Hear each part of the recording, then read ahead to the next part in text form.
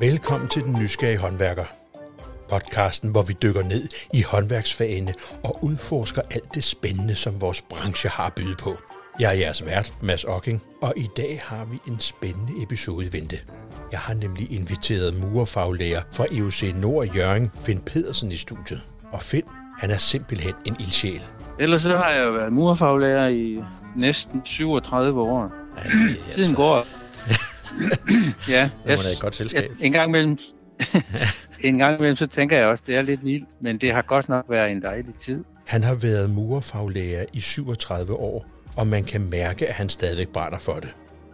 Så vi skal snakke om efteruddannelse i byggebranchen og det åbne værksted. Så hvis du er nysgerrig på, hvordan du kan videreudvikle dine færdigheder og holde dig opdateret, ja, så er det her episoden for dig.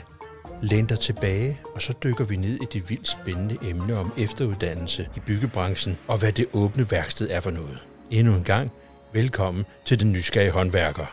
Og som sædvanligvis, så får vores gæst lige lov til at introducere sig selv.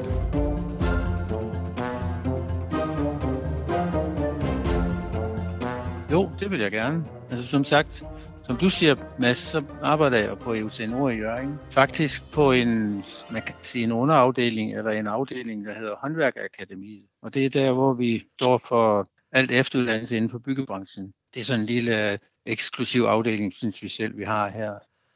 Og den har bestået i, jeg kan næsten ikke huske det, men jeg tror en 7-8 år har det nu eksisteret Håndværkerakademiet. Så det er der, jeg slår min folder. Ellers så har jeg jo været murerfaglærer i næsten 37 år. Ej, Tiden går. Ja, det må da et godt selskab. En gang imellem, så tænker jeg også, det er lidt vildt, men det har godt nok været en dejlig tid. Og nu har jeg så fået den glæde af at arbejde med restaureringsuddannelsen. Den har vi jo overtaget fra de stoppede i Odense. Ja. Så var min chef, han rakte hånden op og sagde, den prøver vi os frem på. Og den kører sideløbende med vores normale efteruddannelse for tømrer og murer, også i åbent værksted. Og det er jo faktisk en fordel for os, fordi vi skal jo ikke samle hold, så vi kan køre i åbent værksted, så det er bare et ekstra tilskud til vores åbent værksted.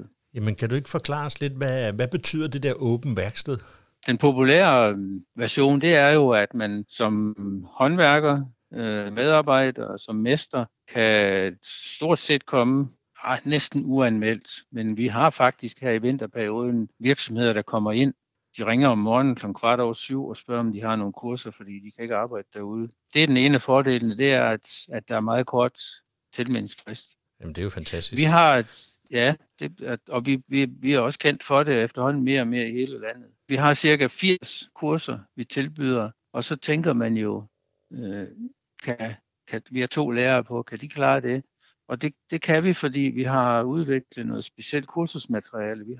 Vi har noget, vi kalder arbejdsfiler, de sidder og arbejder med, og der får de jo udstukket nogle til det kursus, de nu har valgt, nogle opgaver og noget, så skal de læse noget. Det er jo i stedet for, at der står en lærer ved en tavle og fortæller en hel masse, og så er der nogen, der falder i søvn. Her kan de tage deres eget tempo. Ja. Og så kan der pludselig stå i opgaven, nu skal du henvende dig til underviseren for at drøfte det her med ham, og han skal anvise dig nogle ting, og han skal give dig nogle ting. Og sådan. Så det er sådan en arbejdsfil, en arbejdsplan, vi giver dem, så de er meget mere selvkørende, end de ellers ville være.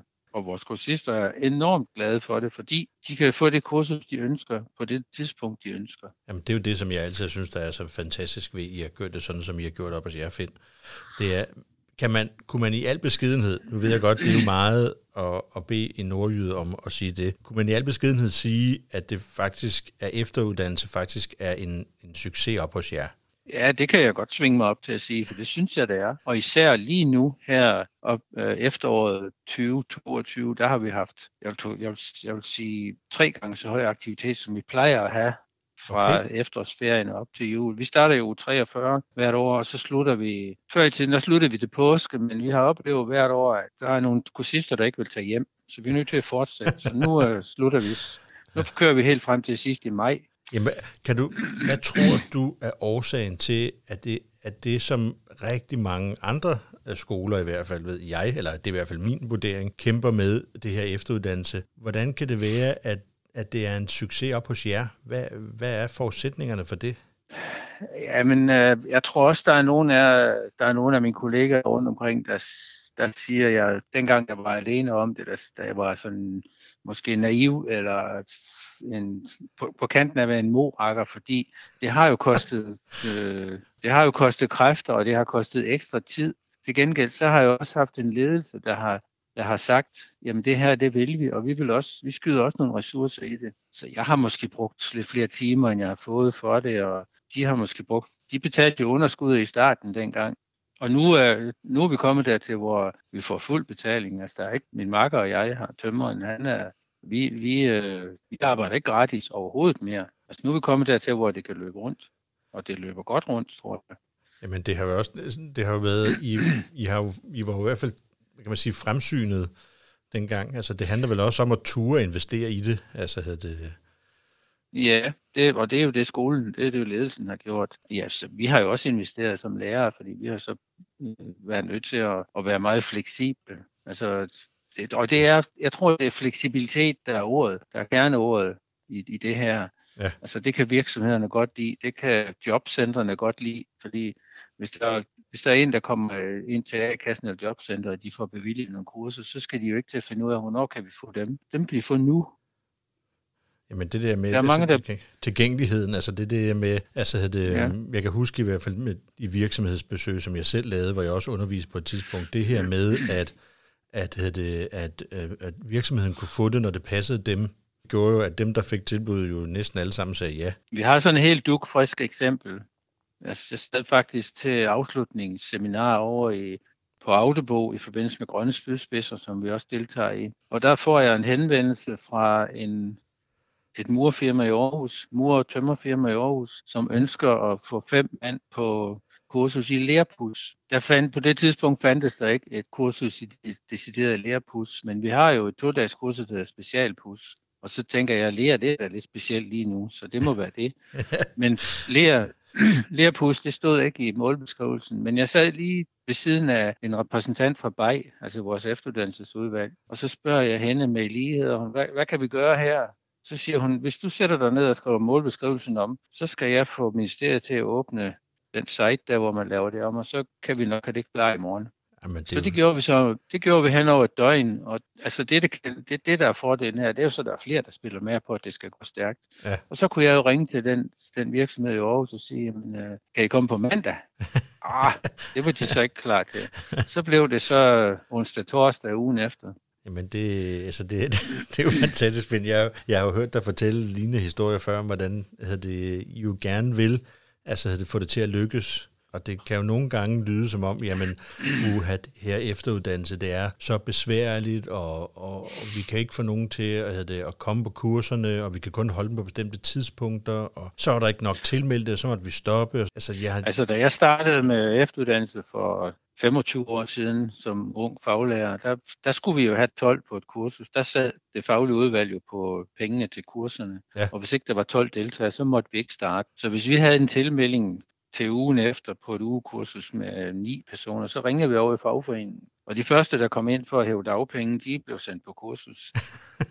og det var selvfølgelig nogle gode CPR-numre for os, men de var jo ikke motiverede. Altså, de var der jo, og de fik jo lov til at være der. Og dengang, der kunne man også opleve, at så sad de 2 nede bagved med en øl eller sådan. Og dem har vi jo slet ikke mere nu. Nu kommer folk af egen fri vilje. Jamen det er også det er jo min egen opfattelse eller min egen holdning er jo, at jeg tror jo, at vi står jo over for en tid inden for byggeriet, hvor at du har fået dit svendebrev måske ikke længere er nok til at klare sig på den moderne byggeplads. Ja, det tror jeg, du har ret i, Mads. Og det er også, altså det er jo ikke kun, vi har mange tværfaglige kurser. Altså sjakbejdskurserne har vi jo også. Og der kommer flere endnu, og lige nu, der hedder det bæredygtighed. Det taler alle jo om. Og der har vi også, det er så ikke åbent værksted, men der havde vi så også et eksempel på, det var så vores regionale arbejdsmarkedsråd, tror jeg det hedder. STAR. Jeg kan ikke finde ud af de der forkortelser. Nej. Men de henvendte sig, de havde et firma nede i Nibe med 75 mand, som var blevet fravalgt ved et projekt, fordi de havde givet udtryk for, at de kendte ikke rigtig noget til bæredygtighed. Og det var mester jo ikke helt tilfreds med. Nej. Så de ville gerne noget gjort ved det, og vi havde lige nøjagtigt udviklet et nyt bæredygtighedskursus i grundlæggende bæredygtighed. Og det tilbød vi dem. Og det lavede vi så ned hos dem i Nibe. Faktisk på Nibe Festivals i deres lokaler. Så nu har vi også været til Nibe Festivalen. Og det var en helt fantastisk oplevelse med 75 mennesker, der bare ville vide noget og lære noget og øve sig i bæredygtighed. Er det her, I har fået lavet, det her guld, er det i forbindelse med grønne spydspidser? Ja, det er det faktisk, men det var det var faktisk det første kursus, der blev udviklet omkring bæredygtighed. Og det var egentlig før vi gik i gang med grønne spydspidser, men det kom så til at hænge sammen med det. Kan du forklare os en lille smule om, hvad grønne spydspidser egentlig er? For der kan jo nok være nogen, der lytter, der måske ikke helt ved, hvad det går ud på. Ja, det er faktisk et ret stort projekt, der er kørt i BEJ-regi, altså vores efteruddannelsesudvalg BEJ. Der har været 7 skoler involveret, bredt rundt omkring i landet. Nogle deciderede AMU-centre og så nogle tekniske skoler eller erhvervsskoler, der arbejder med AMU. Og det er AMU, det er bæredygtighed i AMU. Og der har vi fået en helt stor tur sammen med Teknologisk Institut. De har simpelthen undervist os i alt muligt omkring bæredygtighed. Det er sådan set for at klæde jer faglærer på til at kunne undervise i det her til dem, der kommer og skal være udførende. Vi har på 7 2-dages kurser rundt omkring på de 7 skoler, der har deltaget, og der har vi så fået alle de informationer og arbejdet med bæredygtighed, og så har vi faktisk også brugt noget tid på at udvikle flere kurser i bæredygtighed. Ja. Jeg ved, der er kommet et, der hedder LCA for de udførende, og der kommer noget med EPD, og jeg arbejder selv med et, der hedder bæredygtighed for små og mellemstore virksomheder, fordi jeg tror, at de kan godt komme i klemme som underleverandører, fordi der er nogle vældige krav. Og jeg kan da forestille mig, at nogle af de murmester, vi har rendt rundt her, og de har da ikke tænkt bæredygtighed ind endnu. Og bliver de så underleverandører eller underentreprenører på et projekt, så står de jo der og skal dokumentere en hel masse. Ja. Så det tænker jeg, det kan være et kursus, der kommer til at køre om aftenen også. Jamen det der med, altså fordi jeg tror, du har fuldstændig ret. Jeg er i bæredygtigheds, hvad kan man sige, efteruddannelsens eller kompetenceudviklingen, der har de store virksomheder, de har jo nemmere ved at afsætte ressourcer til eller uddanne folk, eller men en mindre virksomhed, det her med at afse folk og hele tiden finde ud af, jamen, hvad er det, der forventes af mig, når der bliver stillet et krav som, at kan du lave en LCA-analyse, eller hvad for nogle materialer skal vi bruge, så vi skal kalde det her projekt bæredygtigt? Altså, så noget som at registrere energiforbrug og vandforbrug i byggeprocessen. Altså det kan man jo forestille sig, sådan en lille murmester eller tømmermester tænker, hold da kæft, hvordan pokker gør jeg det? Ja. Så det prøver vi, og det skal vi til at arbejde lidt med at lære dem, hvis vi kan hjælpe dem med det. Jamen, det er jo netop sådan noget, der har manglet, fordi at jeg snakker ikke med nogen, der siger, jamen, vi skal ikke bygge bæredygtigt, eller vi skal ikke interessere os for det og sådan noget. Alle ved jo ligesom, at det er kommet for at blive, og det er det selvfølgelig også en grund, for det skal vi. Vi er nødt til at forholde os til det, sådan som vi har brugt klodens ressourcer. Men der har været nogen, som måske ikke vidste, jamen, hvad betyder det for mig, og hvad skal jeg gøre? Yeah. Så det her med, at I laver sådan noget, det er jo lige præcis det, jeg tror, der taler ind i. Jamen, der kommer nu nogle krav til os som håndværkere, noget vi ikke lærte, dengang vi gik på skole, og noget, som bliver et krav. Nu kan vi jo selv se med det nye bygningsreglement her for årsskiftet. Der kommer altså nogle krav, som vi jo alle sammen skal følge. Og der har de udførende, navnlig de små og mellemstore virksomheder, i den grad måske haft svært ved at finde ud af, hvor skal de gå hen. Men de kan jo så gå op til dig, Finn. Ja, altså de kurser, de bliver udbudt på samtlige 7 skoler. Vi udbyder dem også i vores åbent værksted, så her kan man jo bare komme, når man har tid og lyst. I sommerperioden, der sidder vi lige så stille og venter på, at hænderne holder op med at ryste. Så er vi klar igen til uge 43. I vinter, vi har godt nok haft knald på her. Jamen, hvorfor tror du det lige pludselig? Er det her bæredygtighed? Er det, der driver det? Altså... Nej, det er det ikke. Det er restaureringsuddannelsen, der fylder en del lige nu. Der har vi mange gående ude nu. Fantastisk. Og så kom der det der med lerpus, og nu her efter jul, så har vi nogle dage med store formatfliser, de helt store. Ja. Og så har vi jo et samarbejde med Ethics omkring facadepus. Så håber vi da også, at der er nogen, der vil være proceshåndværkere, som du har sat i gang med. Ja, det vil vi gerne. Det vil vi godt slå et sværslag for.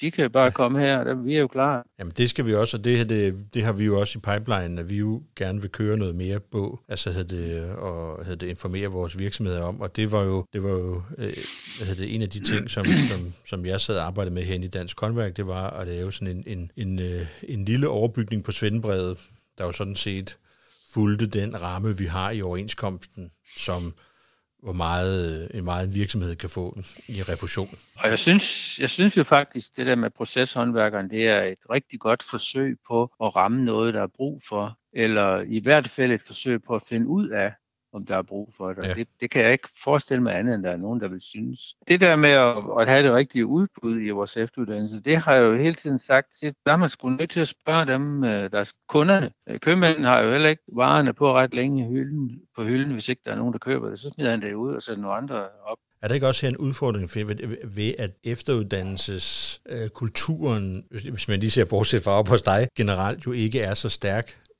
på bygge-anlægssiden? Altså Jo, det er det, og det er jo derfor, man ikke kan samle hold. Og det skal vi jo ikke. Vi skal jo ikke samle hold. De kan jo komme, når de vil. Jeg fortæller tit historien om, at jeg tror, det er at være sådan mange steder. Vi har jo også haft det i tidernes morgen med efteruddannelse. Vi skulle lave et program til den fælles brochure, efteruddannelsesbrochure, og så kigger man rundt i lærerværelset, og så sidder der en, der han har ikke noget at lave i uge 3. Hvad er du god til? Jamen, jeg er god til fliser. Nå, så udbyder vi det.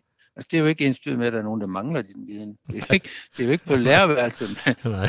Det er jo folket, der ved, hvad de skal bruge. Ja, men kan der ikke, altså nu kan man sige, der har jeg måske ikke været den koloenorme efterspørgsel på efteruddannelse inden for bæredygtighed, men derfor har I jo stadigvæk taget initiativ til at være med til at udvikle noget, fordi I ligesom har også en formodning om, jamen der kommer en efterspørgsel. Ja, det må der komme. Det er fordi vi tror på, at det kommer, at vi er gået med i det her. Og det gør det også. Altså nu har vi lavet det kursus for de 75 der, og så har vi haft et par stykker i åben værksted, der har været på det samme kursus. Så jeg tror, at vi er lige foran med det også. Nu skal jeg høre, Finn, fordi ud over alt det her for efteruddannelse, som du jo er stadigvæk en ildsjæl omkring, og så har du jo også andre ting i din to-do, i din mappe, som du skal lave. Blandt andet så er du jo også, er det træner, det hedder? Er det landstræner? Ja, det hedder vist godt nok landstræner. Det lyder stort. Ja, men det er stort. For murholdet på en person. Ja, jamen altså, når vi har haft alle de her lokale og regionale og nationale mesterskaber, så er der jo nogle af de unge mennesker, der vinder dem, som skal videre, og det står du for. Kan du ikke fortælle os lidt omkring det? Jo, jeg kunne godt tænke mig at starte her på min egen skole, fordi vi har jo en nørdeklub, og når de unge mennesker de går på grundforløb 2, så kigger vi dem jo an, og de gode, dem inviterer vi ind i nørdeklubben. Det er jo ikke dem alle sammen, der siger ja tak, men dem der så siger ja tak, de kommer med hver anden onsdag i nogle bestemte perioder, hvor vi træner 4 dage. Og det er jo med henblik på at kan lave et skolemesterskab i september, plejer det at være. Og der finder vi så 2 deltagere, som vi sender til regionsmesterskaber heroppe, og de regionsmesterskaber, de findes jo 5 steder i murskolerne er delt op i 5 regioner. Og der er vi er i regionen med Aalborg og Thisted, altså Tech College og UC Nordvest. Og så mødes vi en gang om året med 2 deltagere hver. Den person, der vinder regionsmesterskabet, deltager så i DM, og det er jo så der, hvor det faglige udvalg tager over som Skills Danmark. Og det er altså her på skolen er det jo mit job, mit ansvar, at vi har nørdeklubben, og at vi finder nogle vindere på lokalmesterskaber, og jeg er som regel også meget involveret i regionsmesterskabet i kraft af mit virke som landstræner. Men når vi så skal til at have DM, så tegner jeg en DM-opgave. Det har godt nok været udliciteret en gang imellem, men det er lidt svært at finde nogen, der har tid. Så den tegner jeg. Og så har jeg jo faktisk det praktiske ansvar for, at den konkurrence, den bliver afviklet tilfredsstillende og fair. Og det er jo så skal der være mursten og mørtel fra vores sponsorer. Og når så vi har fundet en danmarksmester, så skal vedkommende jo deltage i Euroskills eller WorldSkills. Ja. Og der laver vi så det er lidt forskelligt, hvor meget vi har tid til at træne, men en 5-6 uger plejer vi at lave træning. Og det foregår her hos mig, undtagen 1 uge på elevens hjemmeskole. De skal også have lov til og vise det lidt frem. Og det er faktisk et fantastisk spændende arbejde at arbejde med sådan et ung menneske. Det er jo ikke det faglige, det skal pusses lidt af. Det, når de har vundet et Danmarksmesterskab, det er jo de andre skoler, der har trænet, så kan de jo det. Så er det jo mere den mentale del, hvordan gør man et ung menneske klar til at deltage i World Skills. Altså det er jo for det første en overvældelse at komme til et World Skills. Der er jo OL-stemning sådan et sted. Men det er rigtig spændende at arbejde. Hvordan arbejder du med de unge mennesker så? Vi piller nogle tidligere World Skills opgaver ud og gennemarbejder dem. Murbygger dem op og drøfter, hvordan er teknikken og hvordan forholder man sig til det med at nå det. Det er især, hvis ikke man bliver færdig på de 22 timer, man har til sådan et projekt, så er man jo ude af medaljerækken. Så vi arbejder meget med at arbejde hurtigt og kan gennemskue ting. Fordi når man kommer til World Skills, så får man jo ikke tegningen, før man skal i gang. Der skal man jo være lidt skarp og kan gennemskue geometri og matematik og arbejdsgang især. Altså. Og så laver vi jo studier på arbejdsprocessen. Jamen jeg tænker også, at de skal jo arbejde under de samme forudsætninger alle sammen. Så hvad med sådan noget med formater for eksempel? Det kan vel ikke være dansk standard ord til det? Nej, vi forsøger hver gang, og så snart vi får at vide, hvilke stenformater, der skal bruges, og hvilken mørtel, der skal bruges, så forsøger vi at få fat i noget af det. Det kan jo godt være lidt svært, hvis det er over i Canada eller det er i Brasilien. Ja. Men det har da lykkedes de fleste gange, og vi har da også, jeg synes da også, vi har haft nogle gode resultater. Ja, det har I vi har da nogle medaljer. Ja, det ved jeg da. Og Gry klarede sig da også ret fint her i Salzburg. Altså man kan se, det jeg synes, der er fascinerende, det er jo de der forskellige unge mennesker. Hvis vi nu tager sådan en som Nikolaj Asmussen, der vandt guld i London. Han var jo hammerdygtig til at mure, det har de jo været alle sammen. Men han kunne også lide at performe. Altså han kunne lide det der med at optræde og have opmærksomhed. Og det var hans styrke. Så havde vi Mathias, der var en sølv i Leipzig. Han var bare en slider. Altså, jeg tror, hans eneste mål, det var at vinde guld, ligesom Nikolaj. Ja. Og hvis ikke han var gået efter guldet, så har han heller ikke vundet sølvet. Så han måtte slide sig til det. Og så havde vi jo JP overfor Struer, som vandt sølv i Brasilien. Han var sådan en glad EUX-elev, der hovedet det var skruet fuldstændig rigtigt på, og han arbejdede sig lige stille op i tempo, mens vi trænede. Ja, så var der Kenneth, som vandt bronze i Budapest. Kenneth, han synes ikke, det var nødvendigt at træne ret meget. Han synes, han var god til at bruge, og det var han også. Men vi fik da tvunget ham ud i en lille smule træning, men ikke så meget som de andre. Så tog han røven på os og gik ned og vandt en bronzemedalje dernede. Så der måtte vi jo erkende, at det havde han nok styr på. Og så har vi haft, så har der været flere, men så er der så Gry, som er en pige, og det er så en lille smule specielt, men hun gjorde det også fantastisk. Hun var sådan en, der kunne fuldstændig lukke sig ud. Jeg kunne se ned i Salzburg, hver gang der var pause, så måtte de hen og tage fat i hende, fordi hun arbejdede bare videre, selvom de råbte og fløjtede og alt muligt. Det må jo være fantastisk at arbejde med det, og arbejde med nogle unge mennesker, som jo brænder og gerne vil. Altså, det tænker jeg har heldigvis lige fået en ny kontrakt. Ja. Fordi når der bliver dårlige resultater, så ryger træneren altid som den første. Det kender vi fra sportens verden. Men nu har jeg fået en ny kontrakt, der løber til og med Euroskills i Herning. Og så er jeg nok også ved at være så gammel, at der er faktisk sat et følge på, som skal følge mig noget af tiden. Så der er en afløser på vej. Ja, men det er jo også til rettidig omhu, selvfølgelig. Det er også godt. Altså, men nu tænker jeg, at de har vel også svært ved at komme udenom, at der jo faktisk er den indeværende landstræner jo faktisk fik faglærerprisen i år. Det synes jeg, så kan man jo ikke bare blive afskedet, fordi der tilfældigvis ikke bliver medaljer, altså eller sølv, guld og bronze. Det bliver svært. Det ved jeg ikke, det har noget betydning, men det var da også en stor fornøjelse at opleve det. Ja, det ved jeg ikke rigtig fedt. Jeg synes, det var en vild aften, det må jeg sige. Jeg glæder mig meget over, at du fik en pris. Ja, tak. Og jeg skal nok bakke op næste gang, du stiller op med.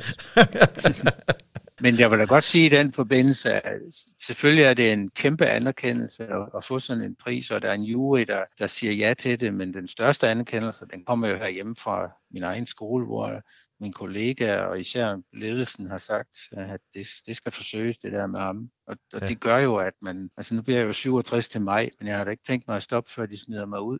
Og det medvirker så noget også til, at man har lyst til at fortsætte. Jamen det er også det, altså det er jo også altid mit indtryk af, og på chefen, det er jo også, at der er rammerne til når der er sådan en som dig for eksempel, som jo gerne vil, det kan der jo være mange sådan noget, men det er jo også vigtigt at skaffe at tilvejebringe de forudsætninger, der gør for, at du bliver ved med at brænde for det efter 37 år, fordi det kunne man jo godt tænke, okay, hvis jeg skal slås også, det kan godt være, at jeg brænder for mit fag og gerne vil undervise og det her, men hvis jeg også skal slåsse for ligesom for min eksistensberettigelse. Men jeg tror, det er sådan et samspil, ligesom vi snakker om før, med det at lave åben værksted. Det koster lidt fra begge sider, og hvis man er enige om, at det må koste lidt, så, altså jeg har jo hørt mange lærere sige, at vi må godt lave nørdeklub, men vi får ingenting for det. Altså så har ledelsen jo også sagt, at det er ikke så interessant. Nej. Men det sker jo ikke her. Prøv at tænke, Mads, at i de 36 år, næsten 37, jeg har arbejdet, der har jeg kun haft 3 chefer. Ja. Kun 3 chefer. Det tror jeg er usædvanligt på en erhvervsskole. Det tror jeg, du har fuldstændig ret i. Det giver jo også noget kontinuitet og noget ro. Altså, så kan man følge linjen i stedet for, det er jo ligesom for en ny regering, så skal vi til at lave det hele om, fordi nu har de fået nogle idéer. Ikke? Sådan, det har jeg jo ikke udsat for. Det kunne man jo se, det var jo også en af de ting, der skete netop med restaureringsuddannelsen, der var i Odense, at der var en ledelse, som syntes, det var meget sjovt, det kunne man få lov til at køre, og så kom der en ny ledelse relativt kort efter, altså det var jo ikke lang tid, den var i Odense, den uddannelse, og de synes ikke, det var noget, og så dør det. Døde ærgerligt, altså jeg synes jo, det er skide fint, at vi har den her, det er vi rigtig godt tilfreds med, men altså alt andet lige, så ligger Odense jo bedre geografisk for sådan noget, end vi gør. Ja, det ved jeg ikke. Det er vi jo nødt til at indrømme, men vi kan jo ikke flytte skolen. Nej, men jeg vil sige, for det første, så er der jo også det der med, som du også tit fortæller mig, I tager jo også rigtig meget ud. Altså, I tager ud og laver undervisning. Det har jeg også min egen erfaring, at det kan man faktisk have ret stor succes med, hvis man... Ja. Men jeg vil også sige, at det kan godt være, at Odense ligger geografisk centralt i Danmark, men sådan en uddannelse der kan kun leve, hvis den skole, der har den, vil have den. Og så er det altså, det var i hvert fald vigtigt for mig, at den,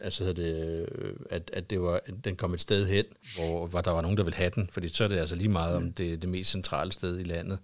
Altså, så er det vigtigt, at det er jo ikke noget stort land, vi bor i, det har du ret i. Nej, jeg synes altså, afstanden er forholdsvis begrænset i Danmark, synes jeg. Altså, så det der med at køre op til jer, altså, det synes jeg ikke. Det er i hvert fald ikke der, at man skal sætte en hindring op for sig selv og sige, okay, jamen, det tager x antal timer at køre op til derfra, hvor jeg er til Hjørring. Altså, I har jo også et rigtig godt skolehjem og sådan noget, så forudsætningerne for at være der er der jo. Altså, og da jeg gik på den der restaureringsuddannelse i Odense, jamen, og jeg boede jo bare nede på Sydsjælland, så jeg boede der jo også fra mandag til fredag. Altså, men det gjorde jeg jo også, fordi jeg godt ville have det der sociale med, altså var, altså hvor værkstedet var åbent om aftenen, og vi gik og lavede alle mulige ting og legede med, og fik lov til at mure nogle ting, som man jo ikke fik prøvet ellers, altså.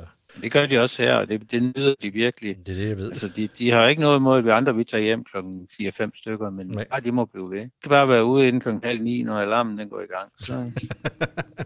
Og så må de ikke skære nogle fingre af, eller sådan. Så går det nok. Altså, vi har aldrig nogen til at gå alene. Nej. Det vil vi ikke. Det vil altid være 2-3 stykker. Det er jo også det, der er det hyggelige ved det. Det er jo ikke noget ved at gå alene alligevel. Det sker ikke. Og så synes jeg, at det der, som du også selv var inde på, med I har med nogle af jeres efteruddannelsesforløb, det er jo det der med tværfagligheden. Det her faktisk med, at det var også det, som jeg synes var så fantastisk over i Odense, det var det her med, at man faktisk fik en fornemmelse, hvad laver de andre faggrupper i forhold til mig i forbindelse med restaurering, ikke? Men det kunne jo sådan set være hvad som helst. Og det synes jeg, det giver så god mening at gøre noget, det man kan gøre sammen. Der er jo ikke nogen af os håndværkere, der bygger hus alene alligevel. Altså så kan man jo sige, at lige nu er det jo meget mere tværfagligt end som så, fordi vi har jo, for det første så er min makker, han syg i dag, ham tømreren, men jeg har 5 mand gående derude på tværfaglig restaurering af bindingsværk, og lige i de her der er jeg så heldig med de murer, med ler og lersten og kalkmørk. Men så går der 2 tømrer, der er ved at lave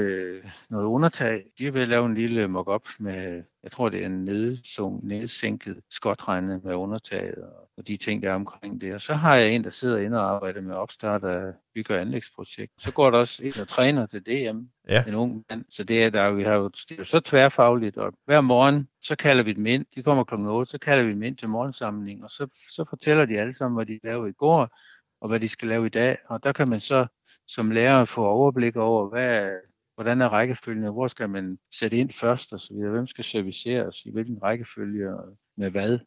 Og så involverer man dem på den måde. Så det er jo lige så meget coaching, som det er undervisning. Jamen altså, Finn, altså, jeg synes jo, det er jo altid en fornøjelse at tale med dig, fordi vi snakker jo altid om, hvad der kan lade sig gøre, og hvad der egentlig lykkes, og hvordan det går, og hvad erfaringer I jo gør jer, for uden alt det andet, som jeg jo også ved, I er med i. Så jeg vil bare sige, at jeg synes, det var en fornøjelse at få lov til igen at snakke med dig, Finn, og tak fordi du tog dig tid til at være med i studiet. Jeg er sikker på, at jeg finder et emne en anden gang, hvor jeg godt vil have dig med. Ja, men jeg er altid klar. Og med det, så nåede vi til vejs ende i dagens episode af Den Nysgerrige Håndværker. Det er mig, jeres vært, Mads Ocking, som producerer og tilrettelægger dem, og det kan lade sig gøre, fordi der er et samarbejde mellem Dansk Håndværk og 3F. Det er altid en fornøjelse at tale med Finn, for man kan mærke, hvor begejstret han er for sit arbejde, og for murbranchen, og efteruddannelse, og åben værksted, og landsholdet, og det alt sammen. I næste episode har jeg den store fornøjelse at have Jonas Sprogø med i studiet. Og Jonas, han er faktisk ekspert inden for praksislæring. Og han deler sine erfaringer og råd med os. Det vi lavede med kort og godt, det er i virkeligheden et værktøj, eller sådan en lille nøgle til vaneændring, tror jeg vil sige. Ja. Det, som det handler om, det er jo at få skabt nogle gode byggevaner, kaldte vi det i materialet, men i virkeligheden nogle vaner, hvor man som elev, som lærling, i virkeligheden også som svend eller mester, lige stopper op, når man har gang i en travl hverdag. Lige stopper op, når man får en ny opgave, og får afklaret, har jeg de rigtige ting, jeg skal bruge? Ligger det rigtige værktøj på de rigtige steder? Har jeg ligesom fået afklaret, at der er styr på sikkerheden? Er der styr på de der ting udenom? De bruger 5 minutter på at tænke processen lidt igennem.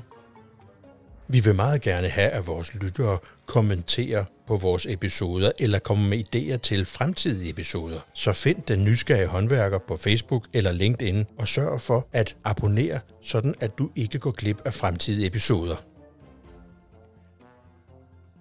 Så håber vi, du har lyst til at lytte med i næste episode af Den Nysgerrige Håndværker. Og husk, der er ingen af os, der bygger huse alene.